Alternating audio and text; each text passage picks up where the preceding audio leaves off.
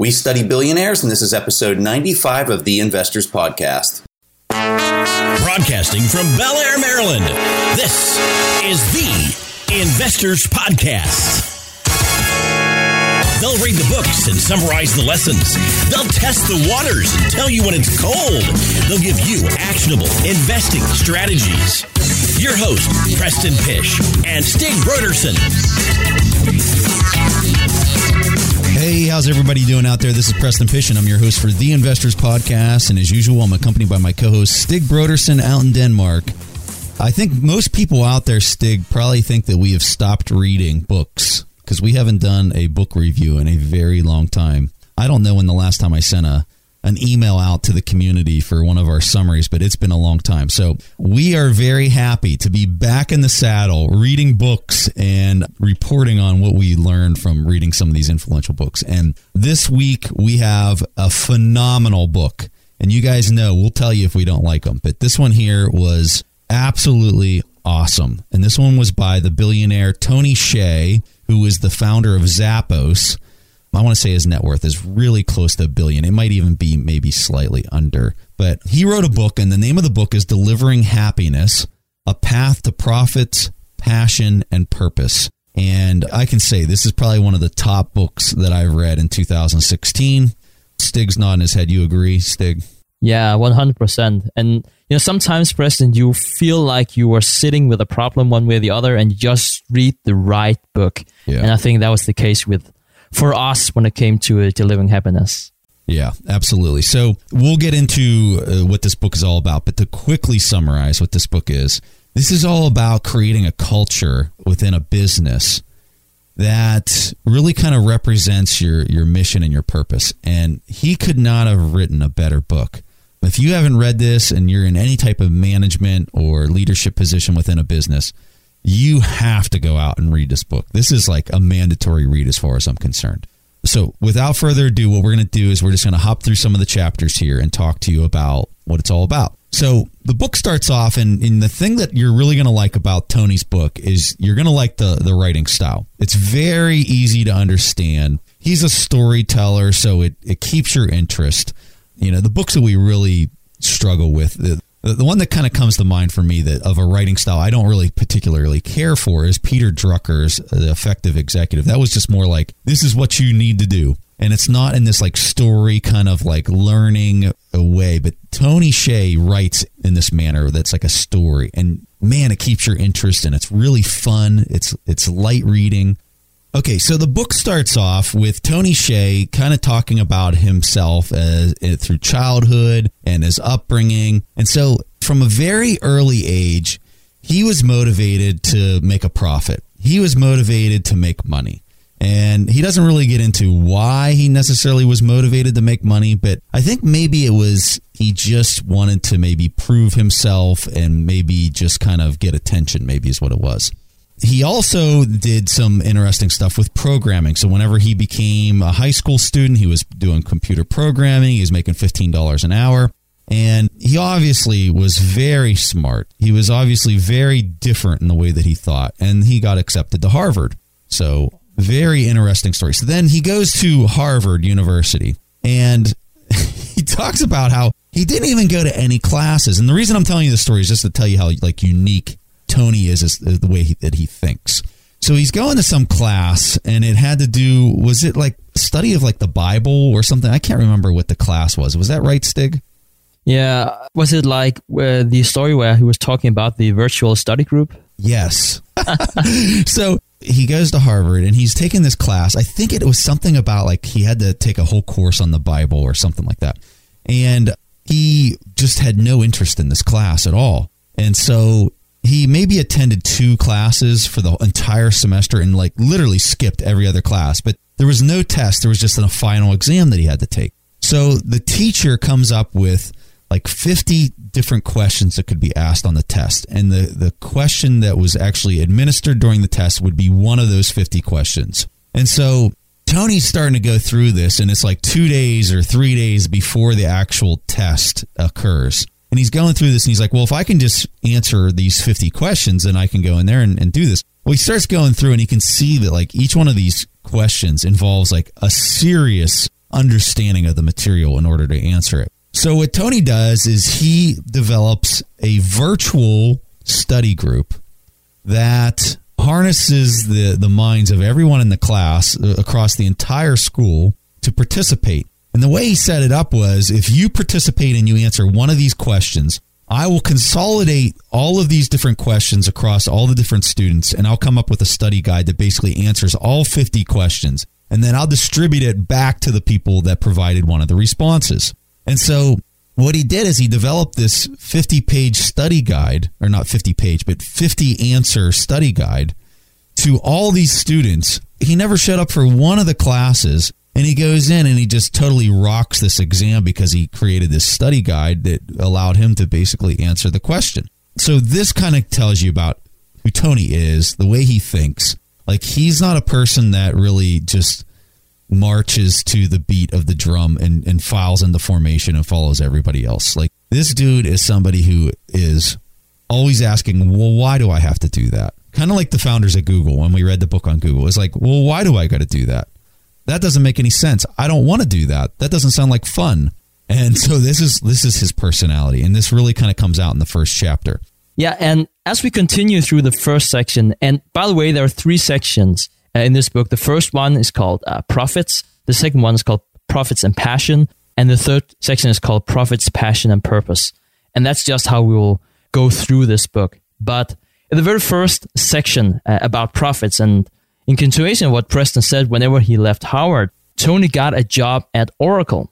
And in a way, it was actually a good job. He was getting paid $40K a month, and it was a job that suited his profile somewhat well. It wasn't a hard job. He said that he was actually running tests on computers, and he would typically go in like 9 o'clock in the morning. He would run a test. It would take like 5 to 7 minutes to set up. And then the test would be like 3 hours. And basically, within those 3 hours, eventually he would go home and take a nap. But he would actually just be, emailing friends, early lunch, hanging out. And then after those 3 hours, he would start up a new test again, 5 to 7 minutes, and another 3 hours. So he said that the first month he was doing that, he felt like he had the best job in the world, because he was leaving like at, 4 o'clock or something after doing more or less nothing. And if you're sitting out there and thinking, wow, that sounds like the best job in the world, I can see why, but I think you would probably realize, at least that's what Tony did, it's boring, right? It's not challenging and it's not fun at all. So that's actually why he eventually started his own company. And together with his roommate, and that was actually the same roommate that he had in college, his name was Hsieh, he started a company called Link Exchange, and it was like an early internet advertising company. And I think, correct me if I'm wrong, Preston, but it was within like 6 months or 4 months, something like that. They actually got an offer. It was like $1 million. Like, it was a lot of money, right? Yeah, they got an offer for $1 million, and they'd only been doing it for a little bit. Now, sorry to interrupt, Stig, but just to kind of give people some context on what this Link Exchange was, is early on the internet, this is Google AdSense now is what this is really kind of morphed into. But Tony Hsieh was one of the original programmers on these banner advertisements that would pop up on your website. So if you owned a website, he would give you this snippet of code, and then it would run advertisements on your website, and it would cost you nothing. You would just get a commission of every click or any sale that banner led to. So he was one of the lead programmers on this way back in the day. And that's what Stig's referring to here, where he had somebody offer him $1 million within the first 6 months. Yeah, and then this is even more impressive. So after a year, Yahoo actually came to him and said that he was willing to offer him and Sanjay $20 million. And eventually he declined. But I think his thought process about this was really interesting, because he was asking himself, if I could make $20 million, well, he would probably get 10, but never mind, if he could get $10 million, what would he do? And he said, well, I would probably buy a condo, because right now he was sharing an apartment. He also said that he might want to buy a big screen TV. He said that he might want to travel. And he said that he might want to start up a new company. But then he was thinking, well, I can actually afford a big screen TV, but I don't want to watch TV. I can actually afford traveling, but I don't have time for traveling because it's so much fun with my company. And it's so much fun with my company that I actually don't need a condo because I'm never home anyway. So he was basically saying, why would I sell a company that I'm really excited about to fund a new company that he might be excited about? And so that was actually his train of thought. And he ended up declining a very generous offer, $20 million after just 1 year. So I like how you framed this, Stig, because what you're really getting into with Tony that I didn't necessarily recognize until we kind of had this discussion was just how in-depth his thinking is. So, a lot of people do this, what they call first order thinking, where they say, I want a large screen TV and I want an apartment and I want this. And so then they do it. But they don't think about really the second, third, and fourth order impact of after that decision's made. What comes after that? What's the follow-on piece of that? And really, that's where Tony is like really apart from a lot of other people that you just kind of read about and maybe the way that they talk is, and he describes this so well in his book where he talks through that. Okay, so now I buy the big screen TV. Well, I'm not home because the thing I really want to do is build my company. So that means that that's probably just a poor decision. And he really kind of goes through and thinks through these future events that would occur if that decision's made. Then what happens? Then what happens? Then what happens? And it's amazing to hear him. And we'll get into it more where he's talking about happiness and asking yourself why so many times, where he just continues to think through things at just such a different level than most people. Yeah, and eventually he actually ends up selling this company to Microsoft. And you might be thinking, so why is he doing that if he's really excited about this company? But it actually turns out that he's not excited about it. He had this story where he keeps putting his clock on snooze. And he said that he did 6 or 8 times. And he was thinking back and said, why can't I get up in the morning? And when was the last time I was hitting the snooze buttons, called it 6 times? It was back at Oracle. And again, he was asking himself, this shouldn't be right. I've created my own company. It should be a lot of fun. But he realized that it was not fun anymore. He said that the first, called 25 people he hired, there was a lot of fun. They were friends. They had the same vision. And then because they were growing so fast, it attracted a lot of people that were not interested in the vision of the company, that just wanted to make a quick buck. And they were very interested in stock options. They were not interested in where's this going.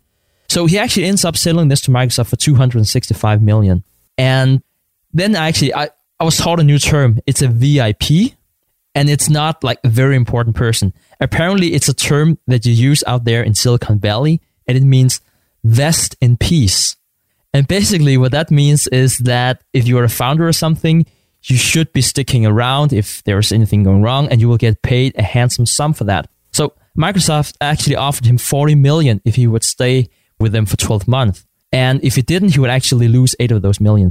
And he was like, it doesn't matter if I have $32 or $40 million. So why should I spend a year of my life doing something I don't like? I think it was really insightful. And he said that the feeling he had whenever he sold the company was basically relief. It was not like big accomplishment or this best thing that ever happened. It was just he was relieved about the situation. Yeah. I liked how you described that, though, because when he was talking about when he was working at Oracle, it was like, oh my God, this is like torture for me to go in, and I'm making good money, but I'm doing nothing and I'm not enjoying it. And he talks about the progression where he was working at Link Exchange and how he loved it at first. And then when he was offered, $1 million, he was still having a blast. And then by the time he got to the point where the company was, this huge market valuation, he wasn't having fun anymore. He was burnt out. And he was making his decision off of that, opposed to really any type of monetary decision. Like if he's enjoying it and he's having fun, he has no choice but to be successful in growing it. But he knows whenever that's expended and he's not enjoying it anymore, that it's at its end of the road. So he's making his decisions off of that, which really kind of goes to the title of the book, Delivering Happiness. Yeah, and then in the second section, we talk about what Tony's actually doing with all that money. Because Tony, he's actually thinking, what is really that drives me? And you probably wouldn't be surprised. He's talking about entrepreneurship, starting great projects. And one of those great projects, that's Zappos. And I got to be honest, I wasn't too familiar with Zappos before reading the book. Did you know the company, Preston? No, I had heard of Zappos before, but I had no idea what it sold, what it did, or anything like that. But after reading the book, now I know it started off as a shoe company where they were selling shoes online, and then it kind of turned into like a major retailer, almost like Amazon. Yeah, and I think like if you go into their site, well, we'll actually go to this later. They're actually bought up by Amazon later in the story, but you can think of it as sort of like Amazon. And it's just started out with shoes, just as Amazon started out with books. And I think section 2 is probably the best section in the book because it's about strategy, it's about culture, and it's about values. And I thoroughly enjoyed section 2 of this book. The main thing I wanted to talk about is really customer service as a vision and strategy. And the first time I read this in the book, that Zappos' strategy is customer service, I was thinking, I read this multiple times before, but I think the way that they were very actionable about customer service is something that I really admire. So first of all, Tony, he's saying, well, we actually have some data and it shows that a customer in the lifetime cycle, being a customer with us, they actually call our customer service once.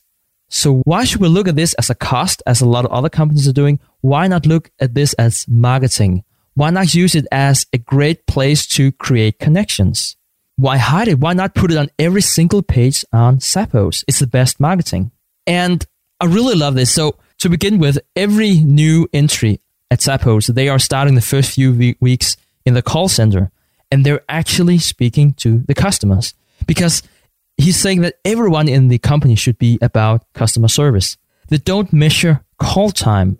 I don't know if you ever, felt like you were speaking to customer service and like you felt like they couldn't hang up on you like soon enough. I definitely experienced that more than once.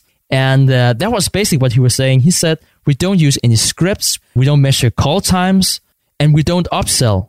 And I think that's definitely something that was surprising for me to read. Let's take a quick break and hear from today's sponsors.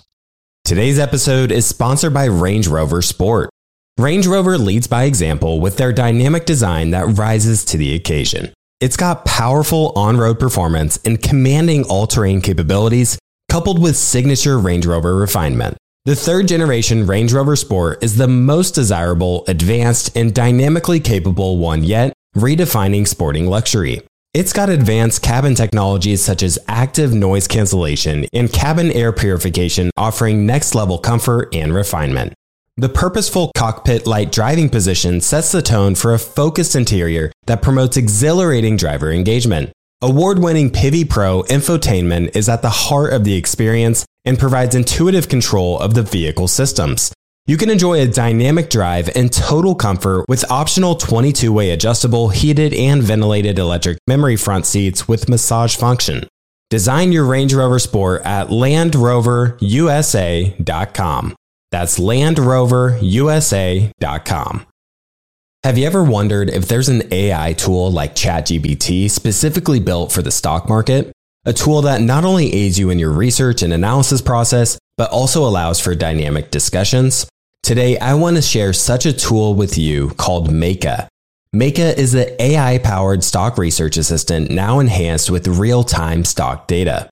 Meka does a lot of the heavy lifting of sifting through financial statements and company data and delivers it to you nearly instantaneously, and the best part is that it's 100% free.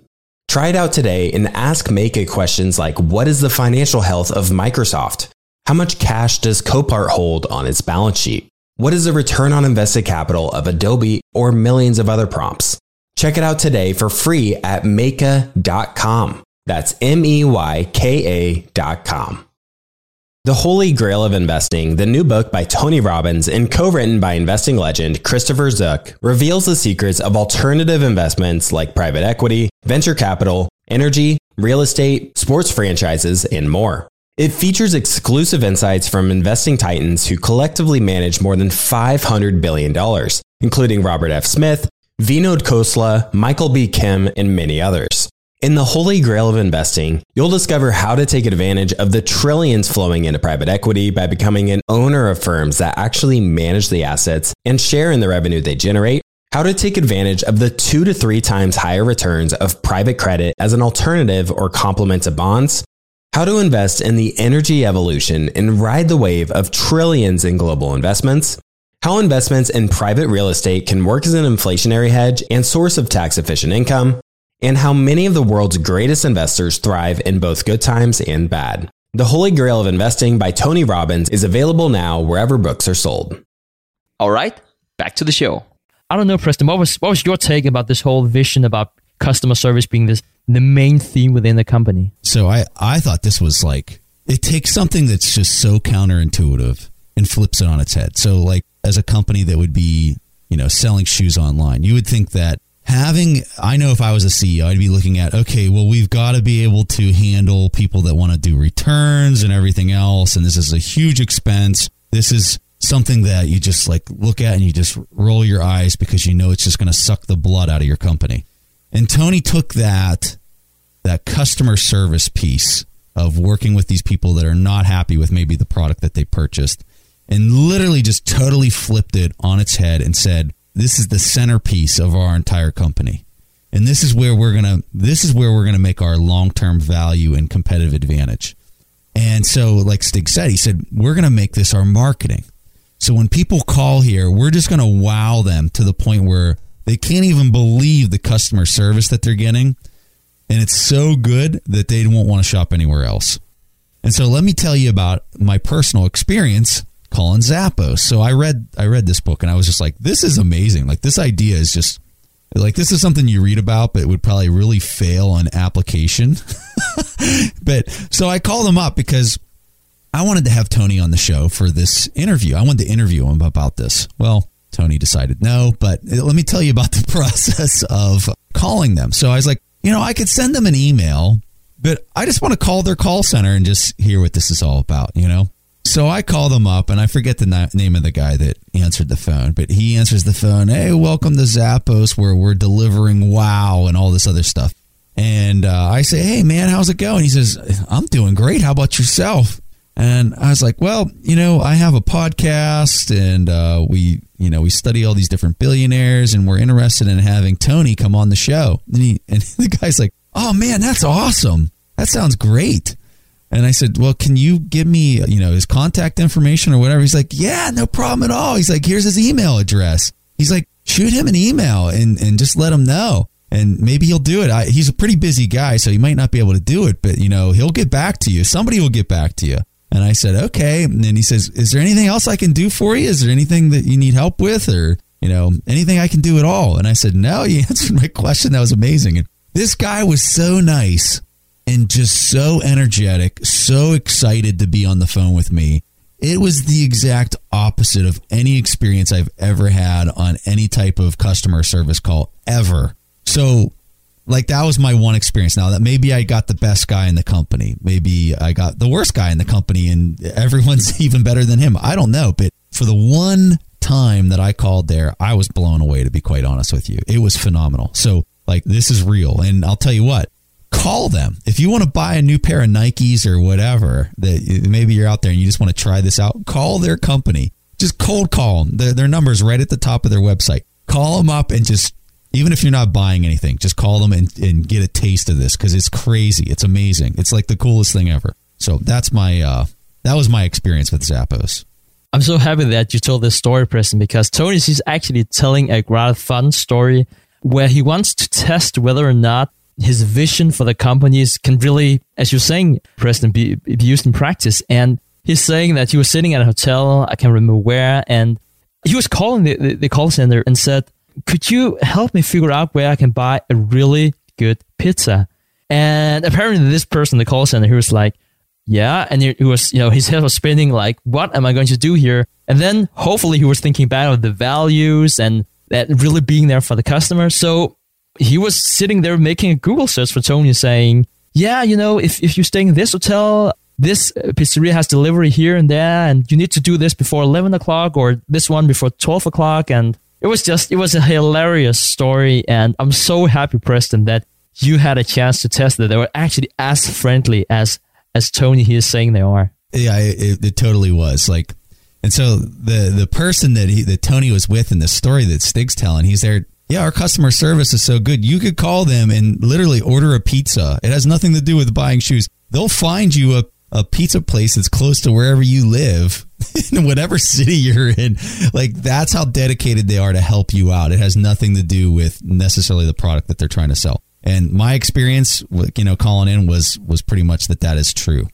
So this is amazing. Like, this is crazy. So then he talks about a person does an order and they pay for 3-day shipping. Well, if Tony was able to get the product to them a day earlier or in 1-day shipping, they will do that. So like their goal is to set whatever bar you think that you're going to get in customer service from dealing with them. And if they can beat it or exceed that, they're going to do it every single time. And so his opinion is that's how they create brand loyalty. That's how they create this Amazon effect, if you will, of people continuing to go back to their site because they had such a positive experience either through calling, customer service, returns, whatever. And that's what he feels his competitive advantage is with his business. So this is my final point on this, is going back to just thinking in a unique direction is what I really kind of took away from this. Is, my initial inclination is, if I was in his shoes, is that customer service is like the thing that's just going to, just be your annoying thing that you have to deal with as the owner of the company. And Tony totally flipped it on its head. He thinks differently. When the crowd is thinking in one direction, Tony's thinking in the exact opposite direction. He's saying, okay, this looks like a weakness. So how can we turn this weakness into the most important element of our business? And so that's what this is talking about. And, Charlie Munger, we talk about Charlie all the time. He says, invert, invert, invert. Figure out a way to take whatever you think your weakness is and flip it into your greatest strength. So one of the takeaways that I really took from this section was the idea about a cultural book. And what is a culture book? Well, it's basically an unedited book of everyone's thoughts on what the culture is at Zappos. So he's saying, well, I could tell my employees what our core values are. I could tell them that this is the culture, but culture is people. So he actually did something that I think would take a lot of courage. He was sending out an email to everyone in the organization and told them to send back an email with what they thought the culture was.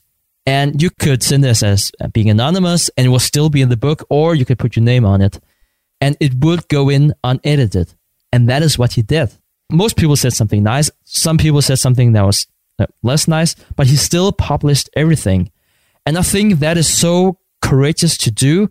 And I think that just shows how much you respect your employees' opinion. And I think you can only do this if you have a really, really strong culture. And then he's basically saying something that really stuck with me. And it was something I actually spoke with Preston about before this podcast episode, because we are building our own organization right now. And Tony, he is saying, when you get the culture right, you actually figure out the rest.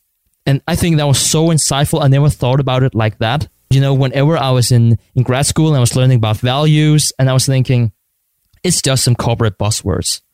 But I think that was so insightful, especially after trying to work in various organizations, really maneuver within the different cultures. I think he's so right about that one.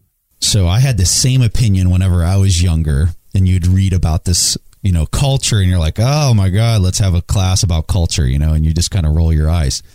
But now I look at it and I see how insanely important it is. And here's one of the main reasons why is, when you look at a company that's growing, and a lot of the times some of these companies, they can't hire people fast enough because there's such a demand for their product or service. And so they're desperate for filling a seat. And so then they just, they interview 3 people and they have to make a selection because they got to fill the seat. And I'll tell you, that point in a company's life cycle where it's growing like a weed and they're filling seats because they have to in order to meet the demand, that is where I think a lot of companies make the big mistake. And the big mistake is this. They're filling their seats because they feel like they've got to fill the seats. But what they're really doing is sometimes they're making a bad selection of people that don't fit the culture, that don't necessarily have the skill set that's really required to do the job.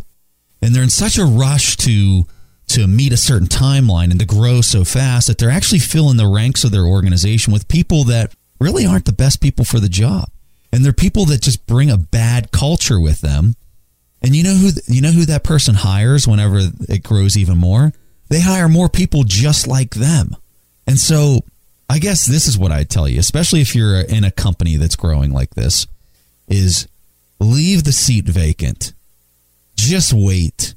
You've got to wait till you get the right person for the job, and more importantly, the person that has values that are similar to yours. Because when you don't get that person, you're literally almost like putting a cancer inside of your organization. And as that organization continues to grow, that cancer is going to grow, and it's going to hire more people like themselves. And obviously, like, I think most people are very good, and most people out there are the right person for the job. But I think when the companies get in a growth scenario, they open themselves up to this potential. And so always be mindful of that. And, in Tony's book, he talks about their hiring process. And I loved this. I absolutely loved the way that they go through their hiring process. So, they look at, it's really important to them whether the person has the credentials to do the job. Do you have a finance degree if you're going to be working in, HR and working, money and all that kind of stuff? That's important. But the thing that was more important to them in the hiring process wasn't necessarily whether you have the background and the education in the area that you're about to be hired. But what was more important to them was the values of who you are and whether it's a fit for the culture that they've been cultivated and what they truly value as their most important asset at the company. So this is how they interview people. When you come in and you're waiting to come into the room to be interviewed, what they're really paying close attention to is how you interact with the administrative assistant, how you interacted with other people when you walked in the door. Then when you come in, they're looking at how you answer some of the questions, and they have certain questions that they're asking to get a feel for your values as a person. But then you know what they do? They say, well, let's go out to lunch. Let's have lunch together. So then they take the person out to lunch. And you know what they're really paying attention to? They're paying attention to how you interact with the waiter. They're paying attention to how you interact with other people in the social setting. Are you a person that's actually nice? Or do you treat the waiter who's coming over and bringing you food like a jerk? That was what they were really paying attention to. They're paying attention to those little things that really talk about who you are as a person and how you treat other people. And that was really the interview. And I'll tell you, I freaking love this because I think it really gets to how do you fill people within your organization with ones that are like yourself and ones that are going to treat customers and treat vendors and treat anybody that they interact with mutual respect and not like they're more important than somebody else. And so what they find is a lot of the times when they're trying to fill executive spots in their company, when they're trying to hire somebody that's, a very high paid salary position, when they have people that come from other companies and try to fill that void, they're almost always a bad fit for their company. And so what they do is they hire an enormous amount of people from lower ranks within their organization because they want that person that represents their values and their culture and that have worked there for 5 years and understand it and get it. And so they have a lot of self-promotion within the company to higher ranks instead of out-hiring people into executive positions, which I totally get. I think it makes total sense. I think that when you look at maybe the value of Zappos, it is truly this culture. It's their customer service, yes, and that's the thing that they really sell on their banner of their site. But I think even deeper than that, I think it's the culture that Tony has created and the people that he has placed inside of that company to grow and cultivate the people below them. It is a very harmonious machine that has fantastic results and it has happy people working there. Yeah, I think their competitive advantage is really the culture and not the people. And it might be confusing when I say that because I just said that culture is people, right? But what he's actually saying is that a lot of corporations actually say that the people are the most important asset.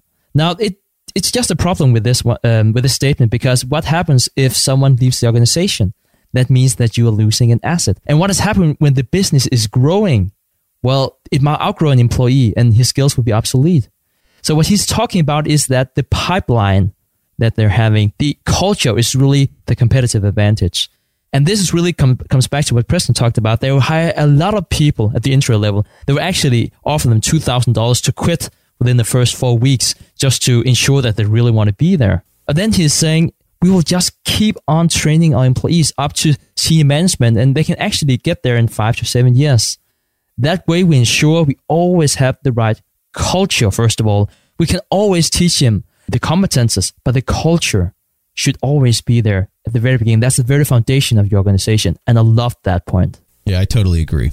This book, I'm telling you folks, you need to read this book because, Stig and I are hitting on some of the points, but we're capturing 5%, maybe not even that, of the total learning that can take place in this book. And just so you know, we're going to send out our executive summary on this. We have, 5 pages here? 5-page executive summary of what we captured from this book. We'll send that out to everybody on our email list. So if you're not on our email list, sign up. We don't send out any marketing, any spam or anything like that. We just send out our book summaries and market information that we think is important to you. If it's not value to you, we're not emailing it to you. So sign up on our email list. Okay, so let's go to the last section of the book here, Stig. I think the main point from the last section, and the last section is called Profits, Passion, and Purpose. And I think there's a lot of talk about the whole process of Zappos being sold to Amazon. And the reason why this actually happened was he felt he was under a lot of pressure from the board of directors. And a lot of the shareholders, they were owned by a fund and they wanted to sell it at a higher profit. And they weren't so interested in anything else than profits. And he's saying, that's perfectly fine. They're shareholders. They want to have a profitable business. Why should they care about the culture? Why should they care about Tony actually going out and having a lot of talks about how you can change the culture in your business? So he's actually saying that his vision is actually to change the corporate culture, not only for Zappos, but also for other companies. And he got a lot of resistance from the board of directors saying, why should we be paying you for that? Which he completely understands. So he was actually looking to be bought off by a company that shared the same values. And apparently one day, Jeff Bezos calls him and he wanted to buy Zappos in cash. Now, Tony said he doesn't want that because that felt like he was just selling his company. No, he felt like, yes, he wanted to be bought by Amazon because that way he can also maintain the control. But he actually said that they should trade shares. It should feel like a joint account. Let's take a quick break and hear from today's sponsors. Buy low, sell high. It's easy to say, hard to do. For example, high interest rates are crushing the real estate market right now. Demand is dropping and prices are falling, even for many of the best assets. It's no wonder the Fundrise flagship fund plans to go on a buying spree, expanding its billion-dollar real estate portfolio over the next few months. You can add the Fundrise flagship fund to your portfolio in just minutes with as little as $10 by visiting fundrise.com/WSB. That's fundrise.com/WSB. Carefully consider the investment objectives, risks, charges, and expenses of the Fundrise flagship fund before investing. This and other information can be found in the fund's prospectus at fundrise.com/flagship. This is a paid advertisement. Today's show is sponsored by public.com. That's where you can earn 5.1% APY with a high yield cash account. While we can't say for certain it's the highest interest rate there is, we can say this. It's a higher rate than Robinhood, a higher rate than SoFi, a higher rate than Ally, a way higher rate than Bank of America and Chase, a higher rate than Citi, Wells Fargo, Discover, and it's a higher rate than American Express too. So if you want to start earning 5.1% APY on your cash, check out public.com. We can't say it's the highest interest rate, but it's pretty damn up there. This is a paid endorsement for Public Investing. 5.1% APY as of March 26, 2024 and is subject to change. A high-yield cash account is a secondary brokerage account with Public Investing, member FINRA/SIPC. Funds from this account are automatically deposited into partner banks where they earn a variable interest and are eligible for FDIC insurance. Neither Public Investing nor any of its affiliates is a bank. U.S. only. Learn more at public.com/disclosures/high-yield-account. As many of you know, I love studying businesses and networking with business owners. The more I've studied businesses, the more I've realized that starting and scaling your business is easier than ever because of companies like Shopify. Did you know that Shopify powers 10% of all e-commerce in the US? Shopify is the global force behind Allbirds, Rothy's, and Brooklinen, and millions of other entrepreneurs of every size across 175 countries. Shopify is the global commerce platform that helps you sell at every stage of your business. From their all-in-one e-commerce platform to their in-person POS system. Wherever and whatever you're selling, Shopify's got you covered. Shopify even helps you turn browsers into buyers with the internet's best converting checkout, up to 36% better compared to other leading commerce platforms. What I personally love about Shopify is that it's the turnkey solution to kickstart and grow your business, and they are totally committed to giving you the necessary tools to succeed as a business owner. Plus, they have an award-winning customer support team there to help you every step of the way. Because businesses that grow with Shopify. Sign up for a $1 per month trial period at shopify.com/WSB. That's all lowercase. Go to shopify.com/WSB now to grow your business no matter what stage you're in. That's shopify.com/WSB. All right, back to the show. So I like this because it really comes down to this. How do you fire, if you're the CEO of a company and you hate your board of directors, how do you fire them? How do you get rid of them? And this is how Tony Hsieh did it. Is he basically did this deal with Jeff Bezos and basically was able, he got in a position where he was able to get rid of the board and get them away from him so they can stop talking about profit margins. And he can just do his thing and run his company and have fun and make money, obviously be profitable, but do it in a manner that he wanted to do it the way he wanted to do it. He didn't want to have to listen and answer to some board of directors and have them constantly saying he needs to increase his margins. And so I want to talk about this idea because this is something that I caught a glimpse of whenever we were at the Berkshire Hathaway shareholders meeting with Warren Buffett. I really think this is his sales pitch.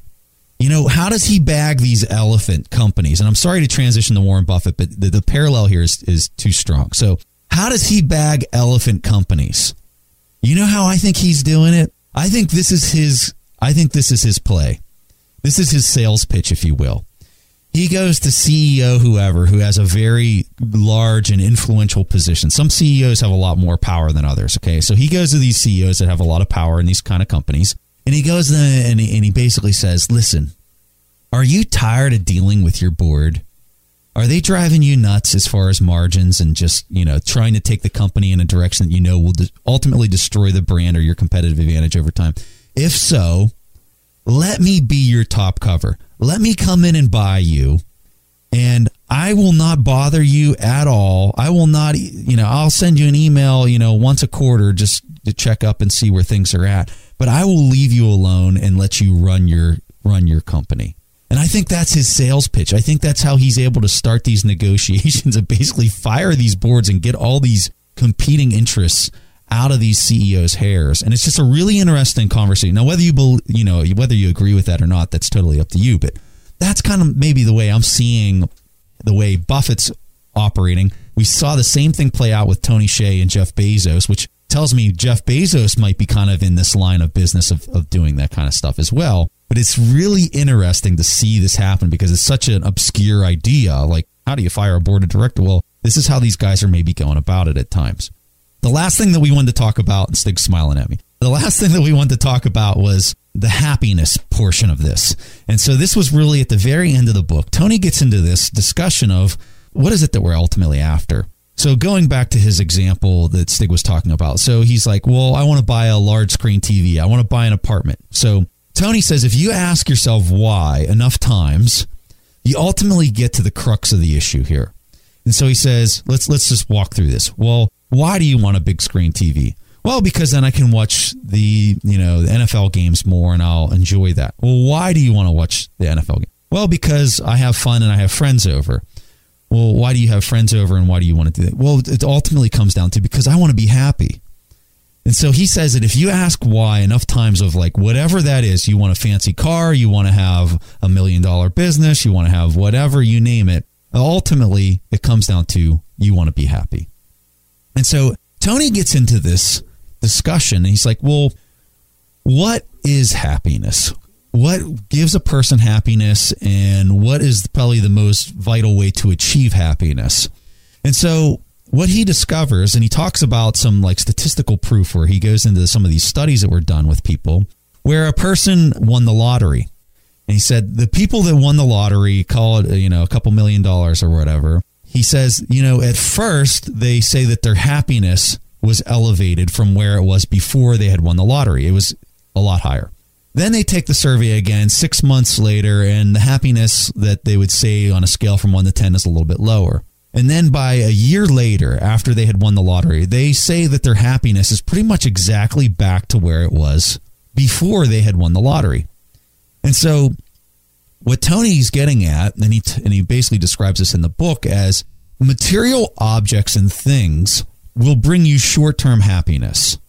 And so then he talks about, well, what would be something that would give you enduring and long-term happiness? And so the thing that he arrives at is that when you give to other people and you help other people achieve things that they want to have or they want to do, that has the ability to bring you not just short-term happiness, but enduring happiness. And so the thing that he really gets at is that's something that you can do right now, and that's something you can do today. Whereas the other stuff that brings you short-term happiness is something that you have to work extraordinarily hard for sometimes in order to achieve. And so he really gets to the heart of what it's all about, and that's helping other people out as well as helping yourself out. It has to be a mutual win-win kind of thing. But this discussion that he has at the end of the book is something that I mean, you have to almost reread and reread again to really kind of capture everything that he's saying here, because it's so profound and so insightful.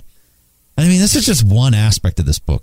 I'm telling you, this book is probably one of the best books we've read in a long time. Tony specifically talks about 4 factors, and this relates to what Preston said at the very end of the book.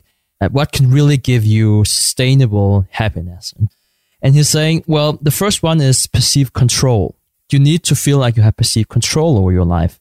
And the way that he effectuates that within Zappos is in terms of pay.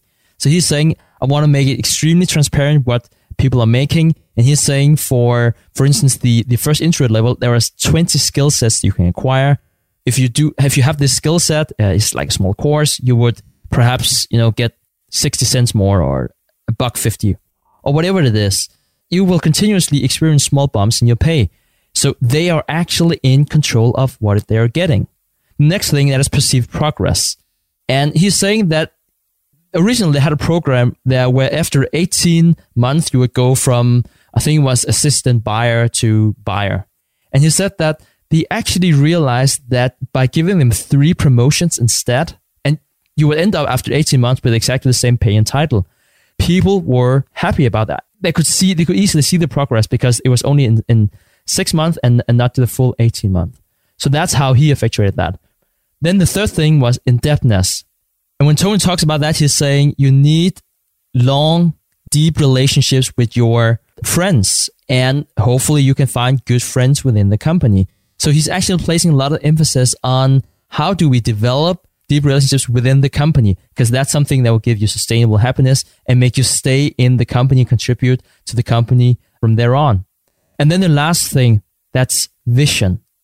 Vision meaning you should feel that you're part of something bigger. And I think that really comes to the very core of every good corporation. If you really feel you are part of something bigger than yourself, that's really where you see a lot of good things happening. That's really where you see enduring happiness. Think about spending 8 hours a day on doing something that you don't see the meaning of, aside from collecting a paycheck. That's going to be some long and hard days.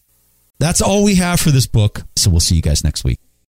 Hey, so at this point in the show, what I want to do is I want to introduce 2 of my really good friends who are out there and they're actually starting their own podcast, and I want to help them promote their podcast. So I want to introduce them to our audience so they know who you guys are. And the name of their podcast is the Leadership Podcast. And as you guessed, they're probably going to be talking about leadership. So we've got Jim and Jan. And I want to turn the mic over to them so that they can briefly introduce themselves and kind of give you a little glimpse of what they're trying to do with their show. So, Jim, take it away and tell everyone about yourself. Thanks, Preston. I'm Jim Vasilopoulos. I've been in the tech business for a number of years, run companies, built companies, sold companies, and really had a lot of fun doing that, and have taken a keen interest in leadership through the years. So in concert with Jan, we decided let's start this podcast to interview people and learn from the best leaders in the world, much as you learn from the best billionaires in the world. All right, Jan, how about you? Yeah. Hey, everybody. This is Jan Rutherford. I split my time between Denver and Portland, and I entered the Army at age 17 and spent 9 years as a Special Forces soldier and officer, and then on to military intelligence. And for the last 25 years, really was on the business side, big corporations, small and mid-sized company. Last full-time gig as a CEO of an IT company focused on healthcare. And for the past few years, have been out on my own doing leadership development. And these days, I deliver a lot of keynotes, work with a lot of executives and their teams. And my favorite thing I do is actually the Crucible Expedition, where we take special operations soldiers and high-level executives out into the wilderness and let magic happen when it comes to leadership. All right, that's awesome, guys. So here's the thing. You guys are standing up this podcast. The name of it, if people want to listen to your show, they can go into iTunes, they can go into Stitcher, and they can type in The Leadership Podcast, and it should show up there. It should be easy to find for you, and that's my two good friends, Jim and Jan's new show. If you want to learn all about leadership, that's what they're going to be working on. So, guys, thanks for joining us. I hope a bunch of our listeners come over and give your show a listen and learn a lot from you guys. So thanks so much for joining us, and I really hope everyone enjoys your show. Thanks for listening to The Investors Podcast. To listen to more shows or access to the tools discussed on the show, be sure to visit www.theinvestorspodcast.com. Submit your questions or request a guest appearance to The Investors Podcast by going to www.asktheinvestors.com. If your question is answered during the show, you will receive a free autographed copy of the Warren Buffett Accounting Book. This podcast is for entertainment purposes only. This material is copyrighted by the TIP Network and must have written approval before commercial application.